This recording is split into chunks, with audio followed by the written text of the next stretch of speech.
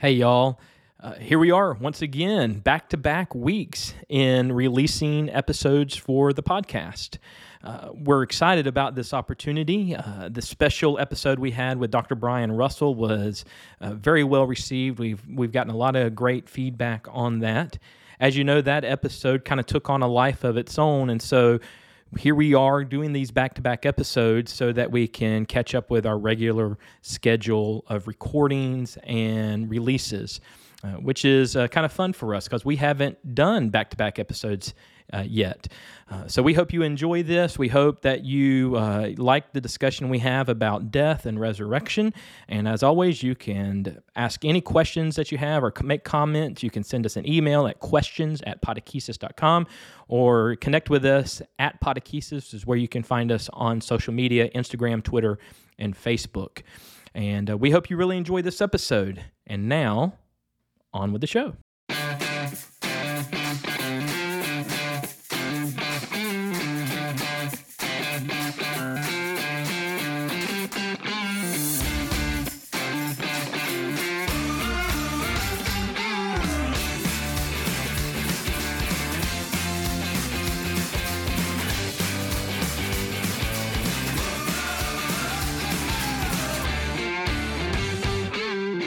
Hello, Podocumens, and welcome to another episode of the Podakesis Podcast, a podcast about what Christians believe and why it matters.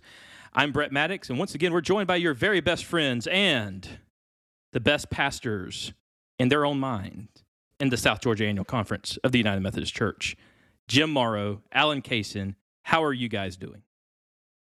I'm doing great. It's like I didn't judge. Jim's like, I don't know what Jim was doing. I was waiting for a retort. That was a kind introduction, Brett. It was very kind. I try to be kind, and I haven't been today, so I needed to get that out for the day. This is his good deed to quietly insult his own friends, and there we go.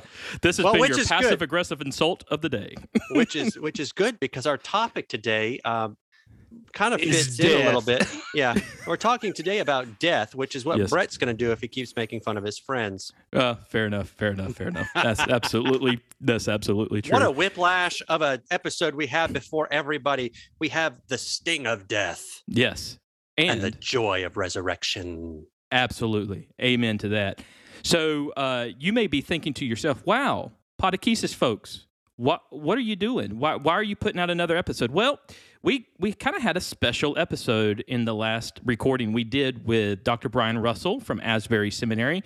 He came on to join us with the catechism, but we also wanted him to tell us a little bit about his new book on centering prayer. Well, that just turned out to be an hour together of just some deep teaching from him about centering prayer, spirituality, and really just being able to have a great conversation about some real life stuff that affects pastors, but also lay people in our churches and in our homes and wherever. So toward the end of that episode, as we were recording, we realized, wow, this really needs to be a thing unto itself. And so we are so grateful for Dr. Russell and just him bringing his wisdom in that last episode that we were able to put out. But today we're getting right back to the catechism, John Wesley's revision of the shorter catechism. We're going to be picking up with question 37 and question 38 of John Wesley's revision of the Westminster Shorter Catechism. And we're excited to be able to bring this to you. But before we do, I just want to remind you to hit us up on social media. At Podakesis is where you can find us on Facebook, Twitter, and Instagram. Like us and review us on whatever podcast app you are using, especially on Apple Podcast. If you'll give us 5 stars there and even leave a little review, that helps us in the Apple world, and I know we would be most grateful for that. Thank you also just for your continued support of the Podakesis podcast, and we're grateful for all of our Podocumens out there. I think we're ready to get started with the actual the questions. Questions 37 and 38, and I'll tell you what I'm going to do. I'm going to read both questions, and then I'm going to see if somebody and I'm pretty sure we will know who it is here just in a second, has the answers to both of these questions. It's hard. They're hard questions. They are hard questions. They're short But I'm questions. thinking somebody has the answers. Yes, absolutely. So question 37. What benefits, and see, this is what we've been dealing with lately, this idea of benefits, right? Jim's like, get on with it. Yes, we also deal with that at our annual health insurance election times. That's exactly right. The language here is just really funny to me. Anyway, what benefits do believers receive from Christ at death? And then the next question, question 38, is what benefits do believers receive from Christ at the resurrection? So what answers do we have? So we have the answer to question 37, what benefits do believers receive from Christ at death, was highly edited by Wesley. And so how do you guys think we ought to do it? We should, let's share the whole answer first. Okay. And then the revised answer. Okay. Yes, absolutely. So here we go. Here's the answer that originally appeared in the Catechism. Right. The souls of believers are at their death made perfect in holiness and do immediately pass into glory, and their bodies, being still united to Christ, do rest in their graves till the resurrection. Okay. Yep. So we got the original answer. That's the original. Yes. And then this after Wesley's mighty pen. Yes. Here's the other. Wesley said no. Okay. Here's no. No. Yes. That's exactly what he said. Are they made perfect in holiness at their death? No. Yes. So this is how the answer reads once Wesley got done with it. The souls of believers at their death pass into glory, and their bodies rest in their graves till the resurrection. Just minor, like took half of it out, but that's okay. It's like, okay, so that's the answer to 37. 38. Yes. What are the benefits do believers receive from Christ the resurrection? At the resurrection, believers being raised up in glory shall be openly acknowledged and acquitted in the day of judgment, and made perfectly blessed in the full enjoying of God to all of eternity. You know what I love about, first of all, these two questions in their original format and in the revised format here that Wesley gave us is a lot of times in the church, most time, at least in the churches I've been a part of, we talk about death and resurrection in light of Jesus. And what I mean by like Jesus' death and Jesus' resurrection. Yeah. And we only really talk about our death and our resurrection as believers when we die, like at our funerals or at someone else's funeral. But what I like about this is this makes us now, here and now, think about these questions, this idea of mortality, of death itself, and resurrection, and the fact that in Christ, through Christ, death and resurrection, there is something we believers, like there's grace and there's a gift, there's something for us, and it's good to be able to look at this side of the living, if you will. Yeah, well, it's really important. I think that we've done a lot of avoiding death in our culture. Our culture is afraid of death. For example, you want to look younger and younger, which means that you want to look farther and farther away from death. You want to have all of the consequences of your lifestyle and actions erased by magic pills and magic foods, superfoods.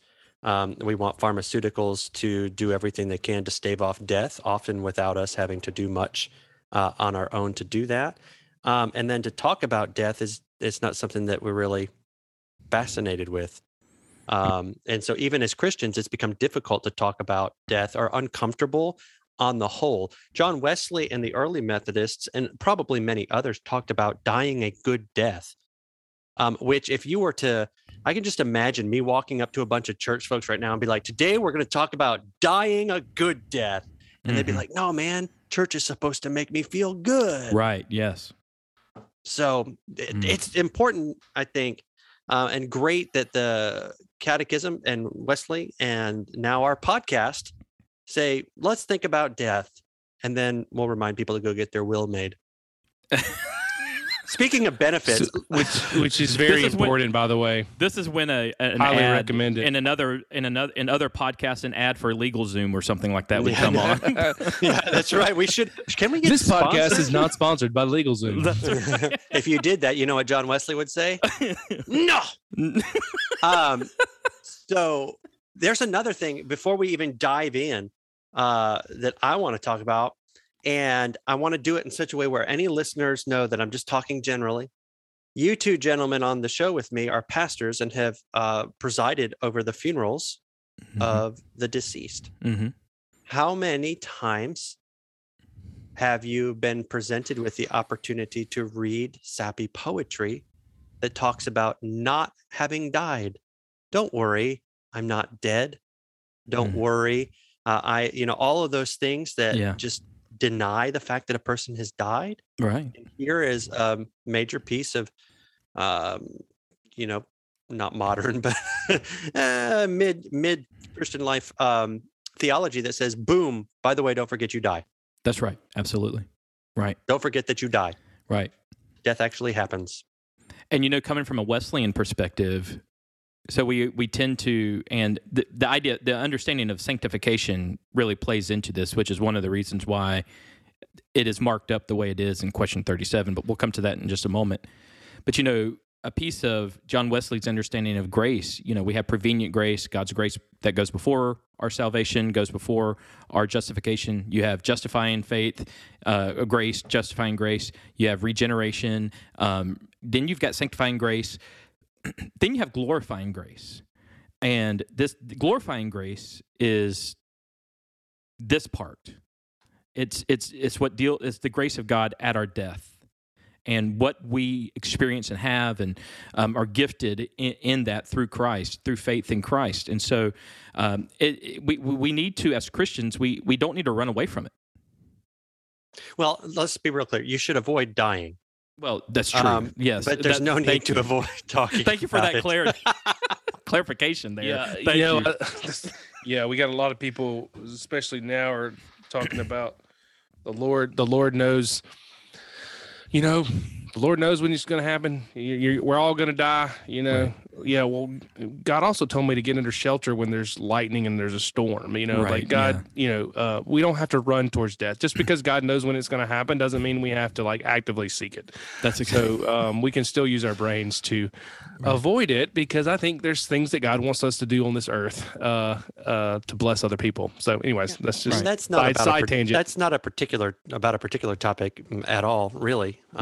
Just if you happen to be listening to this around the time that it airs, you might consider ways that you can keep yourself and others alive. I think that's all really just in a general way what we're saying. Just very general, Just not specific general, whatsoever non-specific. to the time that this is being recorded. Yeah. That's right. Yeah. At all.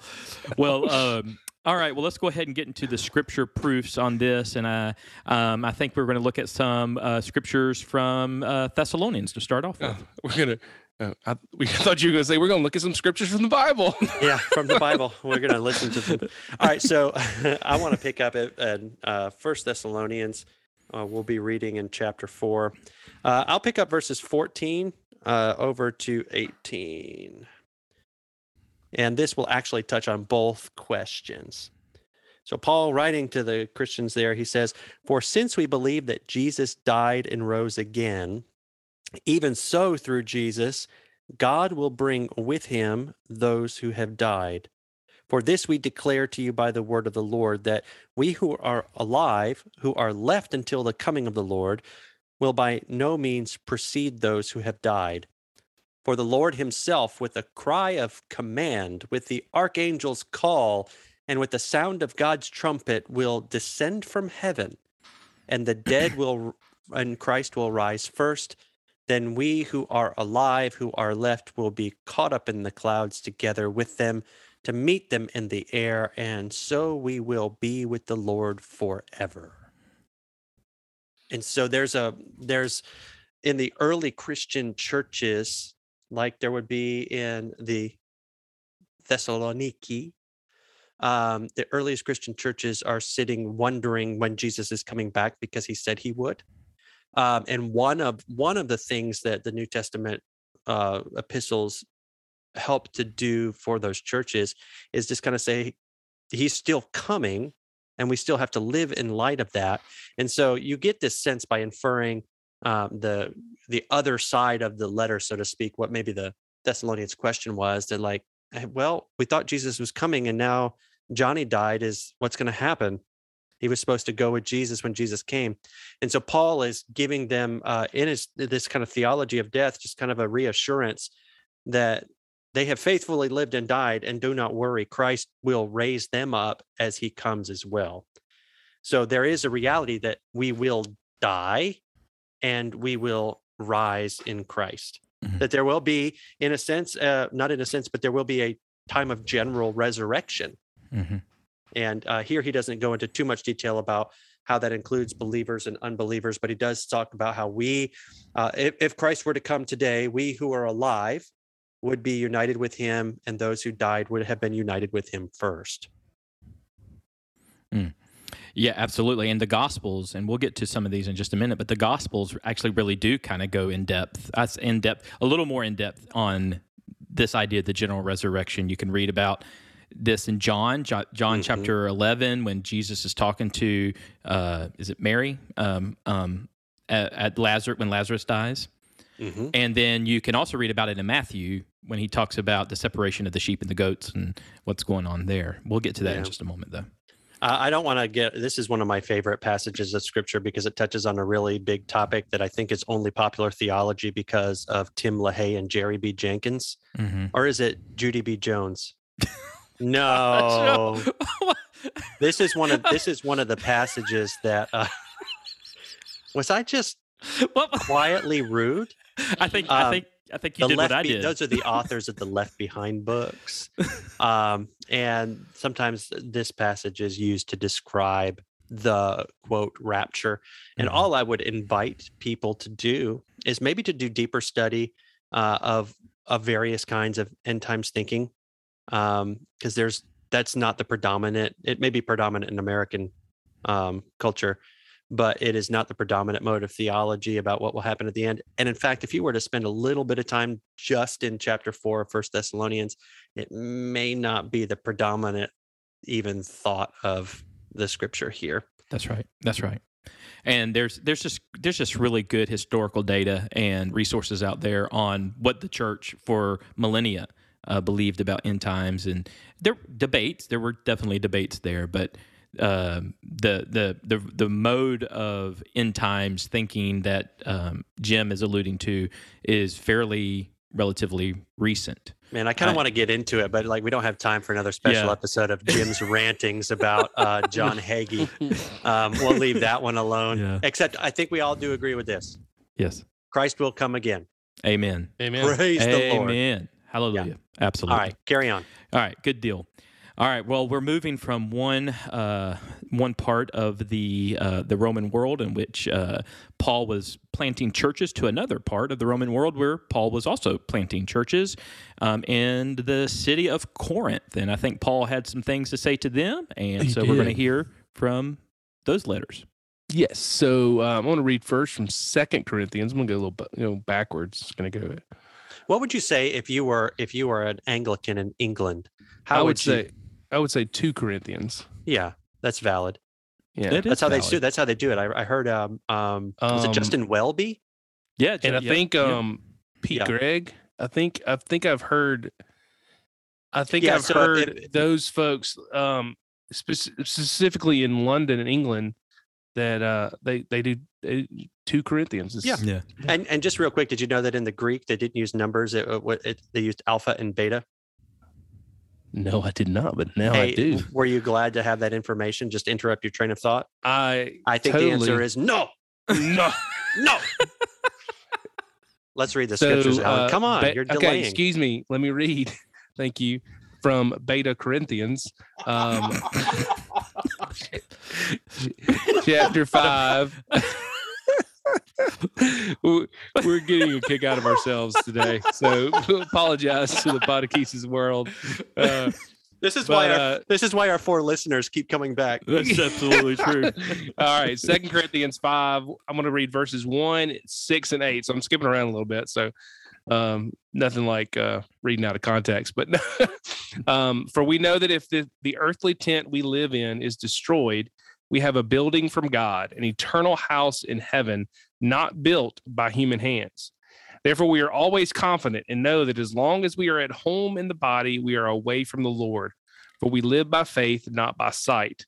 We are confident, I say, and would prefer to be away from the body and at home with the Lord.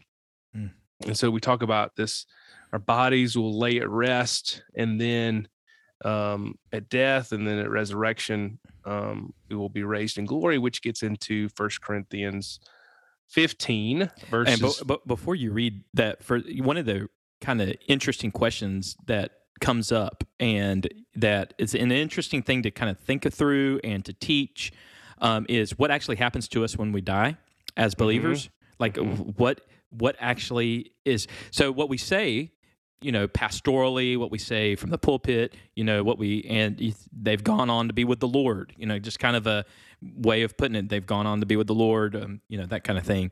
They're with Jesus now, or however you want to say that. But what actually is happening, what is happening, and at least according to Scripture, some of the things we're reading here, some of the other pieces of Scripture, is that there's kind of a waiting period, perhaps, or as Paul will say, they're asleep, they're resting, and that being with the Lord comes at the resurrection. So it's an interesting thing to think about there. Yeah, and our catechism, however, will talk about when we die, we are with the Lord, and then our bodies remain in the grave. Yeah. So which is different, not different, but it might be a different side of the diamond from what Paul is saying. Right. But either way, the fullness of that eternal life, say from Thessalonians, and I think we'll see from Corinthians, is not coming until resurrection. Right. But right. There's a difference between the body of someone who is dead and the body of the faithful person that Paul says they are sleeping. That has such a different connotation to it that other than just plain dead. Yeah. And that is that we will then wake. Yeah. That we will then wake. The very line that, and I'm sorry, not Jim Allen, in the question 38, and what he'll be talking about with the, with question 37, is that they will rest in their graves until the resurrection. I mean, what a powerful, that's just, yeah. It's a whole, if we're really, I think we need, as we talk about death, and we talk about it from a Christian perspective and resurrection and what and what we receive at our death and at our resurrection. I think it's important for us to really, this is important Christian teaching. Yes, it's pivotal Christmas teaching, Christian teaching. And I won't do now, but I think it's worth any catechumens or any of you gentlemen here who are interested to think about what the word eternal and eternal life mean. Yeah, we think about them being forever, meaning that if I were to die and I am present with the Lord, that there's a gap. But eternity is a state that was before time as we know it was created. And so if you were to think about, you spend some time with Einstein on theories of time and relativity, and you can actually have some great fun thinking about what eternity means. So is it such that when I am absent with the body, I'm present with the Lord, as we always say, but is that a separate thing? At any rate, it'll be fun for anybody who's interested to take a look at how time and eternity and death relate. Agreed. All right, Alan, sorry to interrupt you there. Hit us up with some resurrection good news. It's fine. I was just waiting to read scripture. It's okay. Now back to our regular Alan, schedule. I've got something I'd like to say. No, I'm kidding. I'm joking. No, all right. 1 Corinthians 15, verses 42 to 43. So will it be with the resurrection of the dead. The body that is sown is perishable. It is raised imperishable. It is sown in dishonor. It is raised in glory. It is sown in weakness. It is raised in power. It is sown a natural body. It is raised a spiritual body.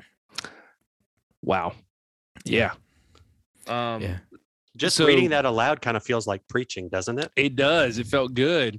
And so the resurrection, believers being raised up in glory, shall be openly acknowledged and acquitted in the day of judgment. They're made perfectly blessed. And so everything, it kind of goes back to Revelation for me. It's like everything that is wrong in the world, including these fleshy bodies, are made perfect and whole in the resurrection. And so You know Good what I like? stuff. One of the things that I love about this discussion of resurrection and even death is that bodies are important. They don't go away. In fact, you come back in them, and they are the substance, so to speak, of them might change from a perishable substance to an imperishable substance, and that's kind of in the Aristotelian understanding of substance. But your body is risen from the dead. It's not just a soul that rises from the dead, which is what we talk about all the time. Is like you just become like a spirit.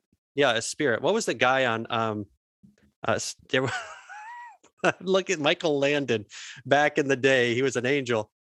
Brett, I think you might have a muted voice there, but that's all right. Michael Landon will save you. But you're not just sent Sorry. to heaven back. as a soul and turn into an Highway angel. to heaven. Highway to heaven. Wait, sorry. No, that's No, Highway wrong to song. Hell. That's wrong one. Wrong. Sorry, my Wrong. bad. My bad. No. No. Yeah, so bodies matter. Anyway, wow, this has gone off the rails. I think it's probably good to have a good time while talking about death, just to lighten the mood. Yeah. No. Well, and listen, as Christians, like this is we understand that. Well, to quote Paul once again in this very chapter 15 of 1 Corinthians, is one of the most powerful and important passages for us to understand the importance of the resurrection. So, for example, in 1 Corinthians 15, at the very beginning, Paul is going to he's going to make a very clear case of bodily resurrection, of the reason why Jesus was bodily resurrected. He makes a very, very clear case. In fact, he will say, if Jesus hasn't been raised from the dead, and his understanding of raised from the dead is not some ethereal spiritual resurrection, it is a bodily resurrection, a full resurrection, because Jesus would be the first fruits of the resurrection that we will experience. If Jesus hasn't been raised from the dead, he will say, then our faith is in void. It's invalid. We're still dead in our sins, and we just, might as well do something else. Might But as well go suck an egg. yes, that's what he's saying. That's exactly what he said. That's in the Aramaic, original Aramaic. I'm Anyway, sure so it was.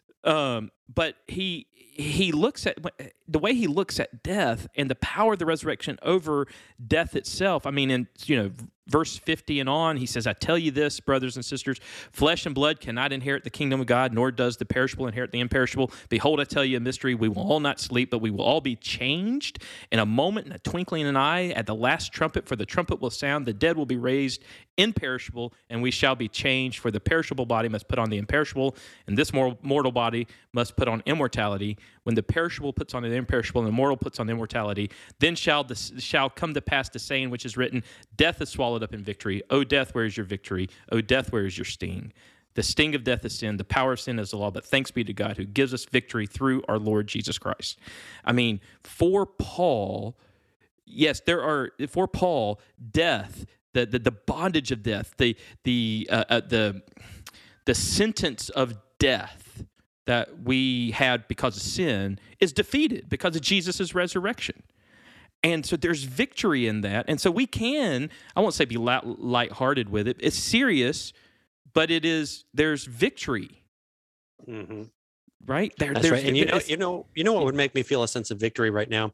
if we sent our sound engineer, and we sent him the clip of you reading that and put it over a hip hop beat, because you are killing it, and I think it would be great. Well, I'll let him know.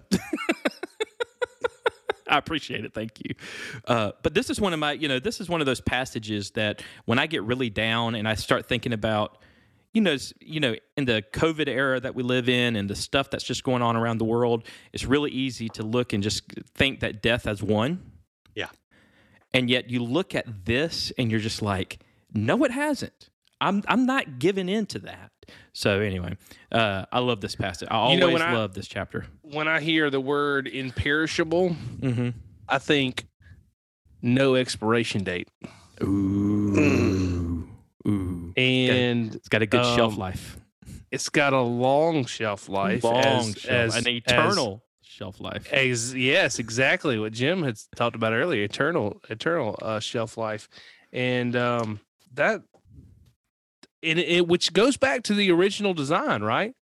Yes. I mean, death was not in the picture, right? When creation happened, death was not there, right? It was only after the fall that death entered the picture. Right. And so Jesus comes, atones for our sins on the cross, dies, but then is resurrected. And because he is resurrected, we will be too. Mm-hmm. And we won't have these perishable bodies, but we'll have imperishable bodies. So there's no expiration date on those. So that's just awesome. That's good. That's good. I love it. And if you're curious about what that resurrection body might be, and if I will be young or old when I have it, there are some great reflections in the old school theologian Thomas Aquinas in his Summa Theologicae. I just can't talk, but Thomas Aquinas will get you there. I don't know that the Bible has as many answers as we would like for it to, but right. And if you just want some fun, just reading and thinking on someone who has done some good kind of philosophical work on this from a Christian tradition, Jerry Walls has written a book called Heaven, the Logic of Eternal Joy, or Everlasting Joy. And he also has another book called Heaven, Hell, and Purgatory, which he talks about some of these things as well. And I'll link to those books where? In the show notes. So let me take us down a rabbit hole. You want to take us down? Let's go chase those rabbits. Let's do that. What kind of body did Jesus have after the resurrection? What are you getting at? Well, no. So he had his scars were visible, correct? Yeah. That's right. That's correct. Okay. They were a part of his body. Right. But he appeared behind a locked door, correct? That's what the scriptures say. He moved right through it. Yeah. Right. I mean, that's the way I read it, at least. Yeah. It doesn't say like he just picked says the lock he or appeared. something. Right. Yeah. I'm honestly, for everybody listening, I'm just asking for my own self to see what my two brethren say. But I just wonder, like, he had the scars, but he was he was different though. He was temporal because they could touch him and feel him. And different witnesses at the tomb didn't recognize him at first. Well, that's true. Yeah. Different accounts. I'm just curious, like, so then he ascends. Does he have a different body when he ascends? We don't. Same body. Same body. All right. Same body. Yeah. Yeah. So the couple things here. So one, when life happens to you, it is so redeemed that it will stay in your body and become glorified and perfect. So the scars of Jesus, which represent the worst thing that could happen to him or a person, then redeemed and become subsumed into this perfection. So also, is he then like a ghost who can just walk through walls? That is a sign of our limited three-dimensional thinking. And remember that God created those three dimensions and doesn't necessarily have to work within them. So what you're telling me is I'm limited by my limited thinking. Yes, I am. Yes. But I actually would have told you that before this question. I can get behind. Yes. And then the other was it they didn't recognize him. Have you ever seen anything of pure imperishable perfection? No. I imagine it would be quite Preach a it, Jim. Preach it, Jim Morrow. Yeah, and so when Jesus is the pure homoousios of body and divinity, of flesh and divinity, human and divinity, and then to become fully imperishable in resurrection, in keeping that humanity and divinity has got to be quite a sight to see. And they'd be like, I recognize that guy, but I'm not quite sure I recognize him. And I'm so glad that you put that together, because there is thinking within the early church, heretical thinking, that Jesus and his divine, the humanity and the divine were separated, and there were many different types of heresies with that. But one of the examples of how the church came together and was able to have a clear thinking, biblical thinking on this would be I believe it was the Council of Laodicea, who would come up with the understanding that Jesus was, I don't think, maybe it wasn't Laodicea, I'm thinking, anyway, one of the councils, the early councils of the church, of that Jesus is 100% divine, 100% human. So it's not 50%, 50%, or 75%, 25%, that he is God, he is human. And it is important to think about it that way, because that's how Scripture presents Jesus to us, is as being human. And you see that in these stories here, in these accounts where he's passing through walls, but he's also, you can touch him. He's cooking you fish on the on the shoreline. Yeah, absolutely. So it's good stuff. I always thought I always laugh. It's horrible, but every now and then there's memes of Jesus like with a 6-pack as a resurrection. Like he's buff now. But I think that's more for me. Like I like to think, because as someone who is a little overweight, well, a lot overweight and whatnot, I like to think that my resurrected body is going to be at least in shape. So. But I guess there are no easy ways out, right? So there ain't no easy way. Yeah, that's right. Anyway, so let's look at the Gospels here. The first one we're going to look at is Luke 23, and of course, this is Jesus on the cross. And interestingly enough, we're just going to look at one verse here, and it is 23:43, and this is where Jesus is speaking to the thief right next to him. And who would ask Jesus, "Remember me when you come into your kingdom." And the response there is, "Truly, I say to you today, you will be with me in paradise. You will be with me." So, and today in paradise. And so there's all kinds of debate about what is meant by the word paradise and "you will be with me today" and all of that. And then you take Paul's teachings about resting or sleeping and until the resurrection, what's going on here. But you see, I love this passage, not so much for the debate about what paradise means and the immediacy of being with Jesus and any of that stuff.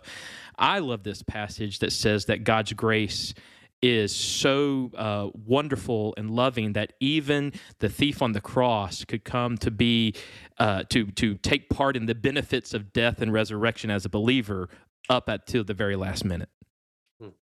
Up until that very last minute, that there's no grace period. How fun is that? There's no like, you got to be for 90 days. You've got to be a believer before you can enjoy these benefits.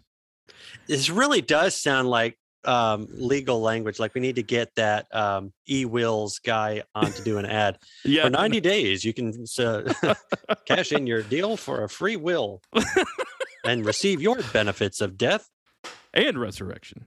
So, but it's just that immediacy. Now, again, like I said, you can look up all the debates about what is meant by paradise and all that other stuff.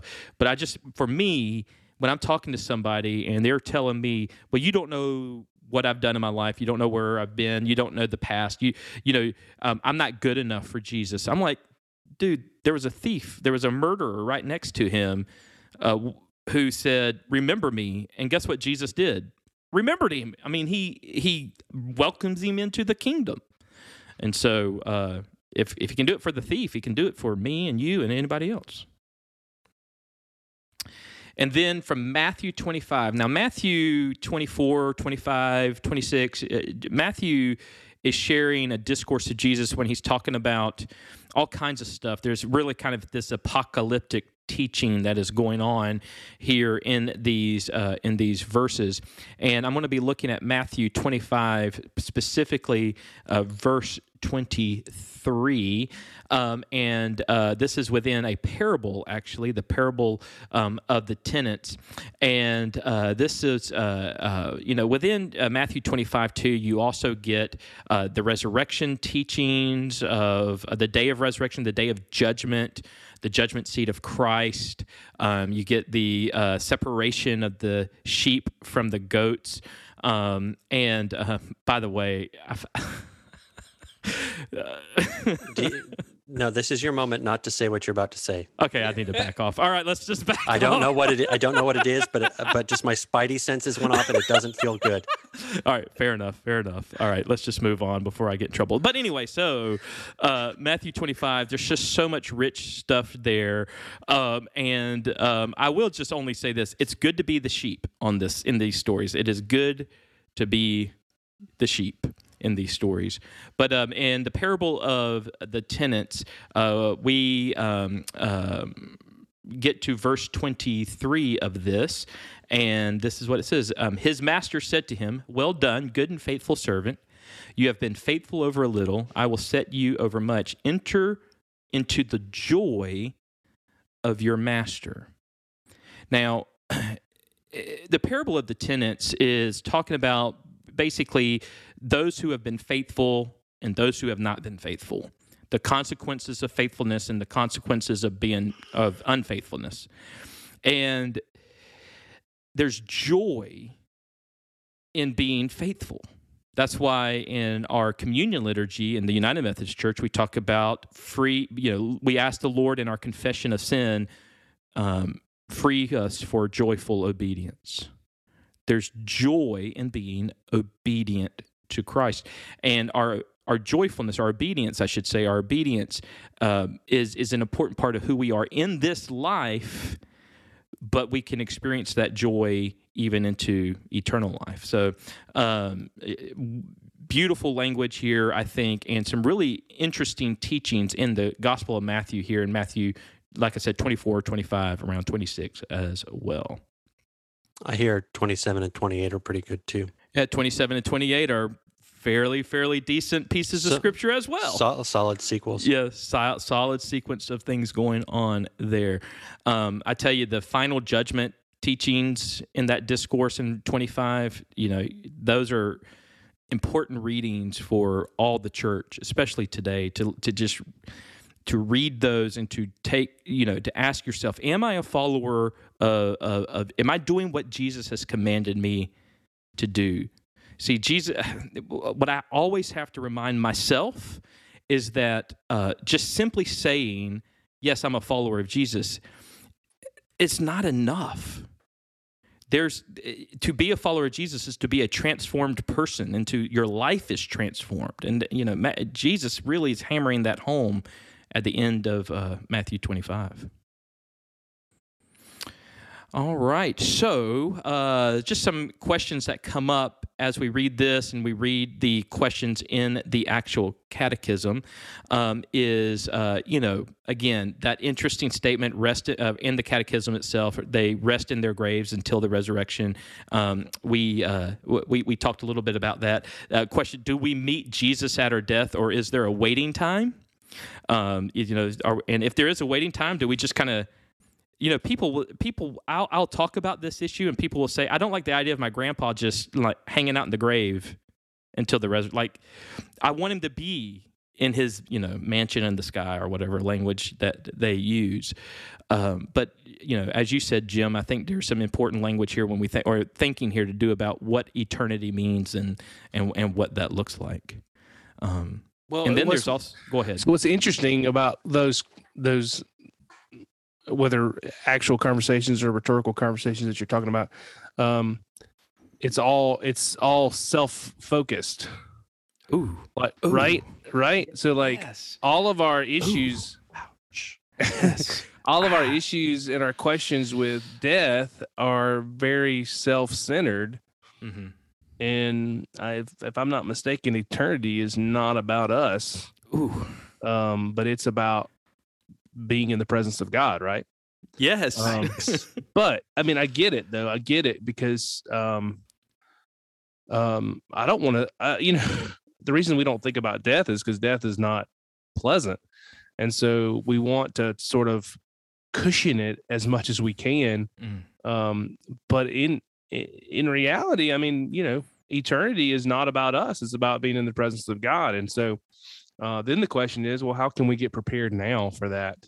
And how can we, live our lives in such a way that we start getting rid of our expiration date here on earth? You know what I mean? Like start living into that imperishable life now as best as we can.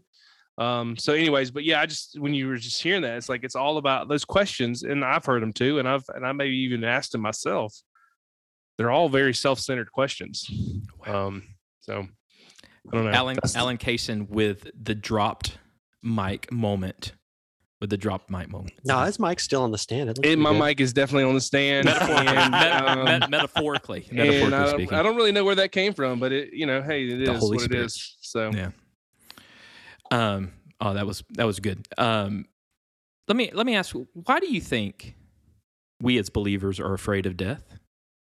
Because I mean, the gospel message is so the scripture, the Bible, the New Testament.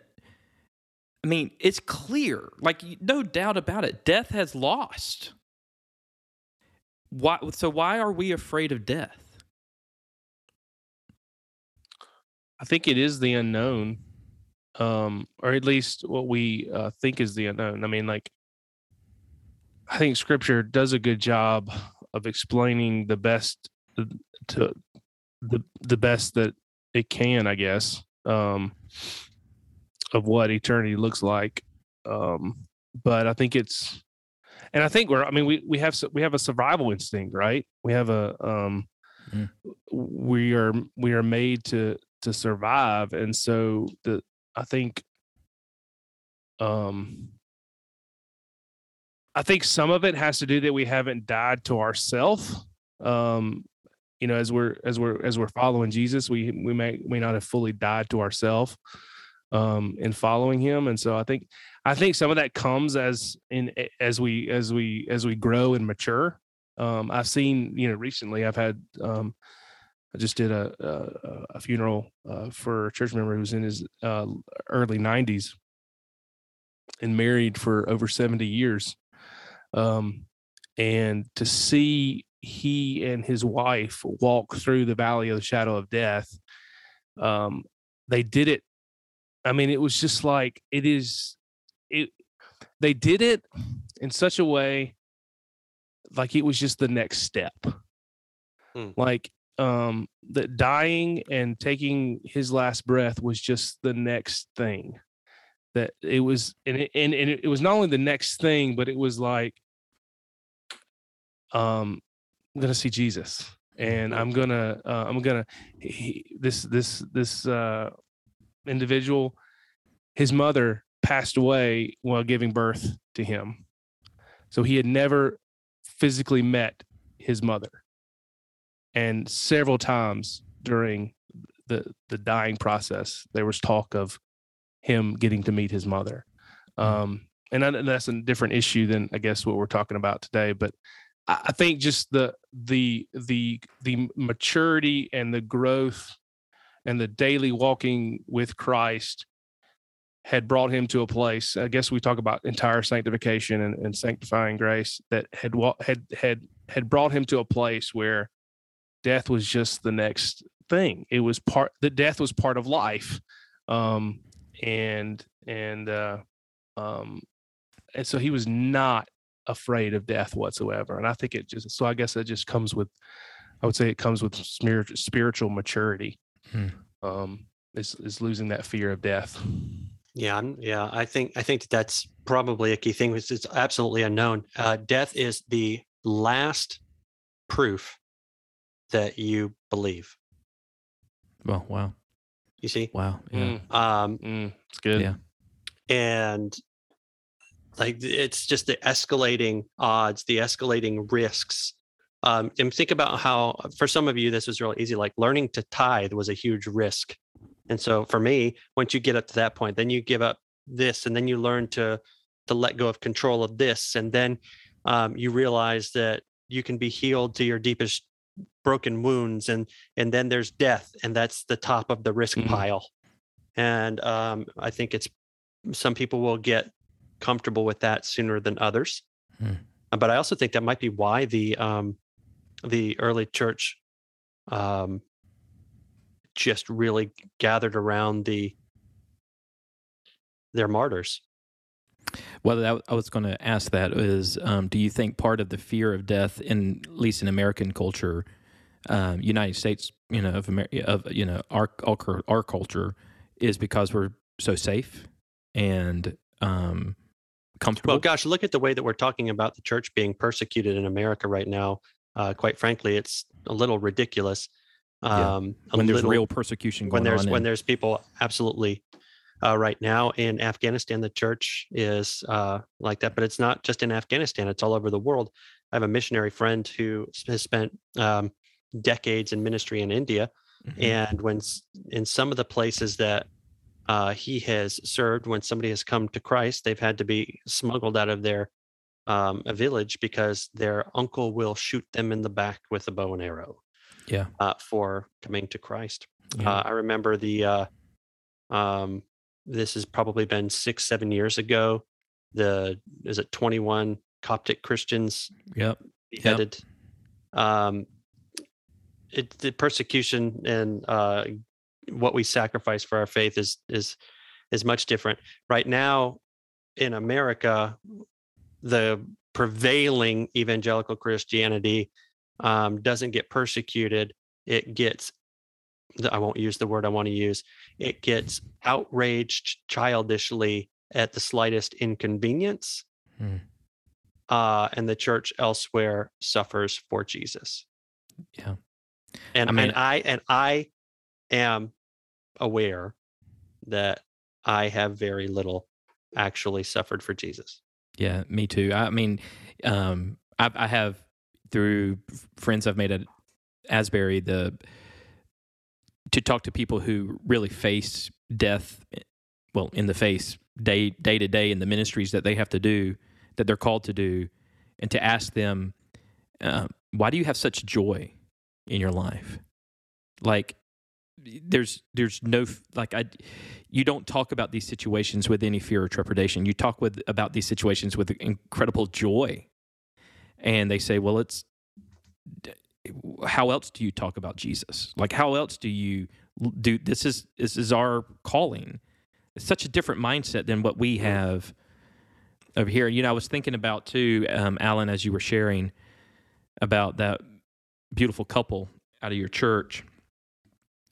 I was thinking about John Wesley, the founder of Methodism, and right before his heartwarming experience or conversion experience, whatever you want to call that, in 1738, he was a missionary to Georgia, and on his way to Georgia, he experiences massive storms, and he even writes that how afraid he was to die, and that fear of death, especially in the face of the Moravians, the German Moravians, who were singing hymns and praising God in the midst of the storms and the ship almost sinking, shook him up. That was a lingering thing in the back of his mind for a couple of years throughout his time in Georgia, and then back into England right before he had that experience in 1738.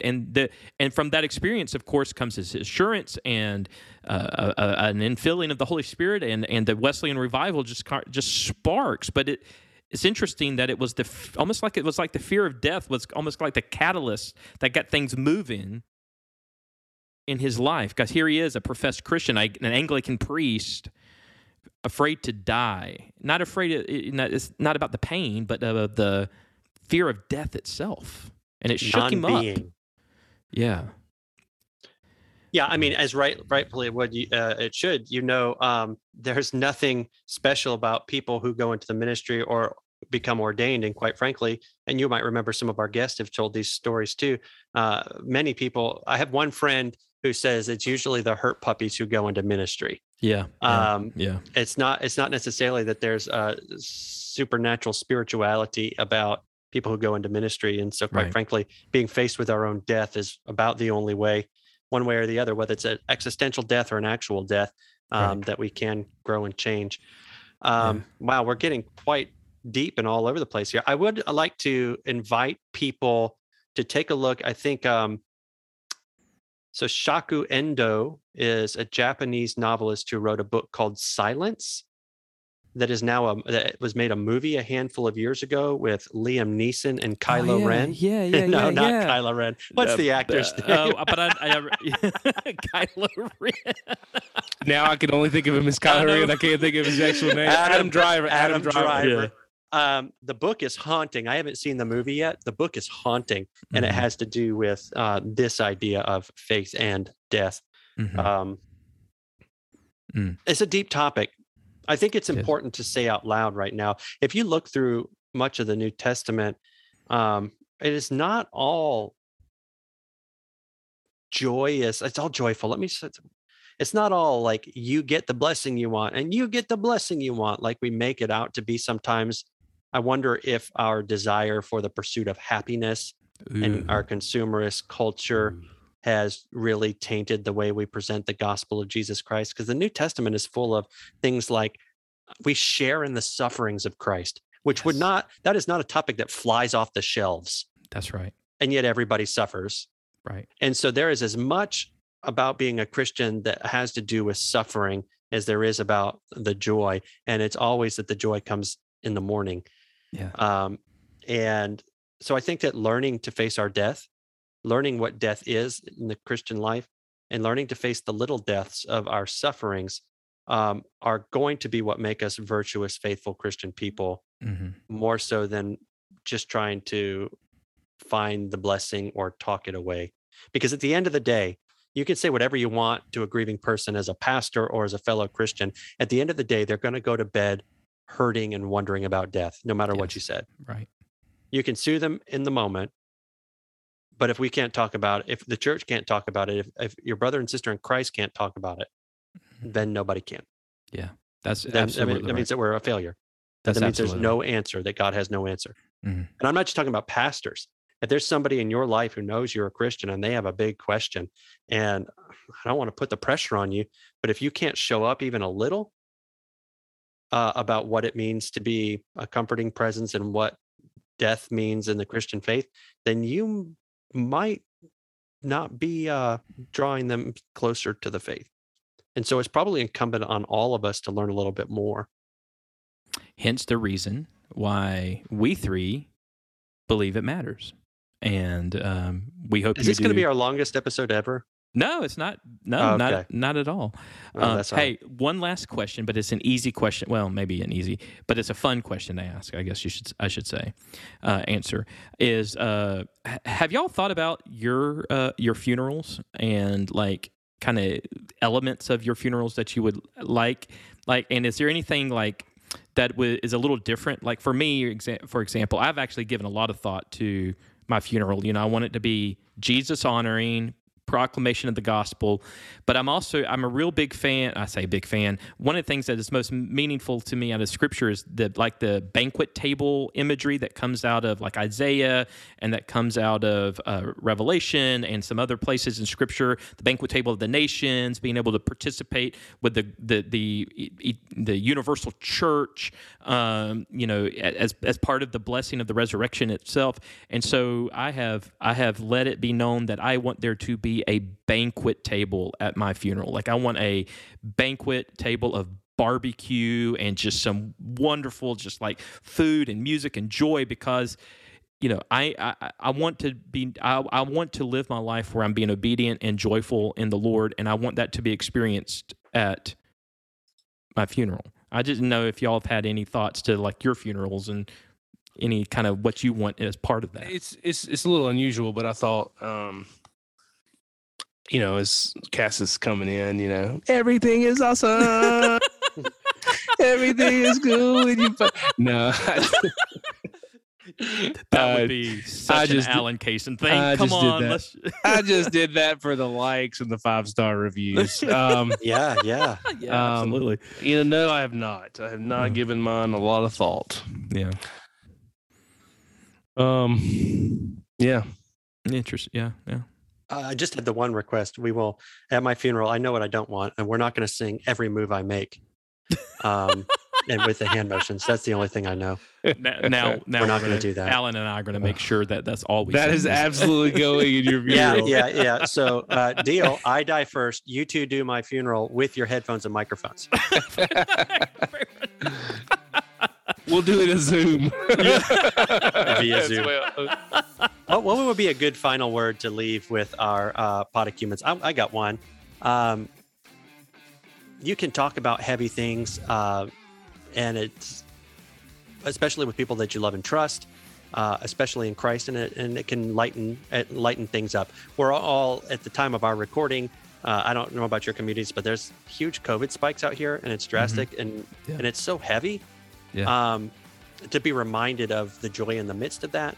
That's what Christ brings in the face of death. We can also be reminded of by our sisters and brothers in Christ, who we open ourselves up to be with. Amen. I'm just going to say amen to that. Cool. Absolutely. Well, in our next episode that's coming up, we're going to have Dr. Timothy Tennant, president of Asbury Theological Seminary. He's going to be on with us as we move into our beginning discussion on the Ten Commandments, on the moral law, on all of this. Like, what does God require of us? Now, that's a big question. What does God require of us? And so Dr. Tennant's going to come on. He's going to share with us, and we're going to highlight some of his books. And he's got a great, unique perspective, because not only is he a president of a seminary, but before then he was a professor of world religions, particularly with expertise in Hinduism and in India. And he's a wonderful, wonderful guy, and I think y'all are going to enjoy him, and I'm looking forward to that next episode. Jim, Allen, y'all have any closing remarks y'all want to make? Hey, wasn't Tim Tennant one of the guys who played Doctor Who? Well, I think that was David Tennant. That was David Tennant. Yeah, that was David Tennant. Yes. Well, I'll check with my people and see if I'm still going to show up for that episode then. I'm kidding. I'm a student again at Asbury Seminary. I love Dr. Tennant, and I'm looking forward to it. Yeah. Here's my word. Christ has died. Christ is risen. Oh, this is serious. Christ will come again. Amen. I mean, yeah, good. You surprised me, like with a serious. I know. It's good. Jim I'm was sorry. shocked. Yeah. I was waiting for some more Lego Movie quotes. No.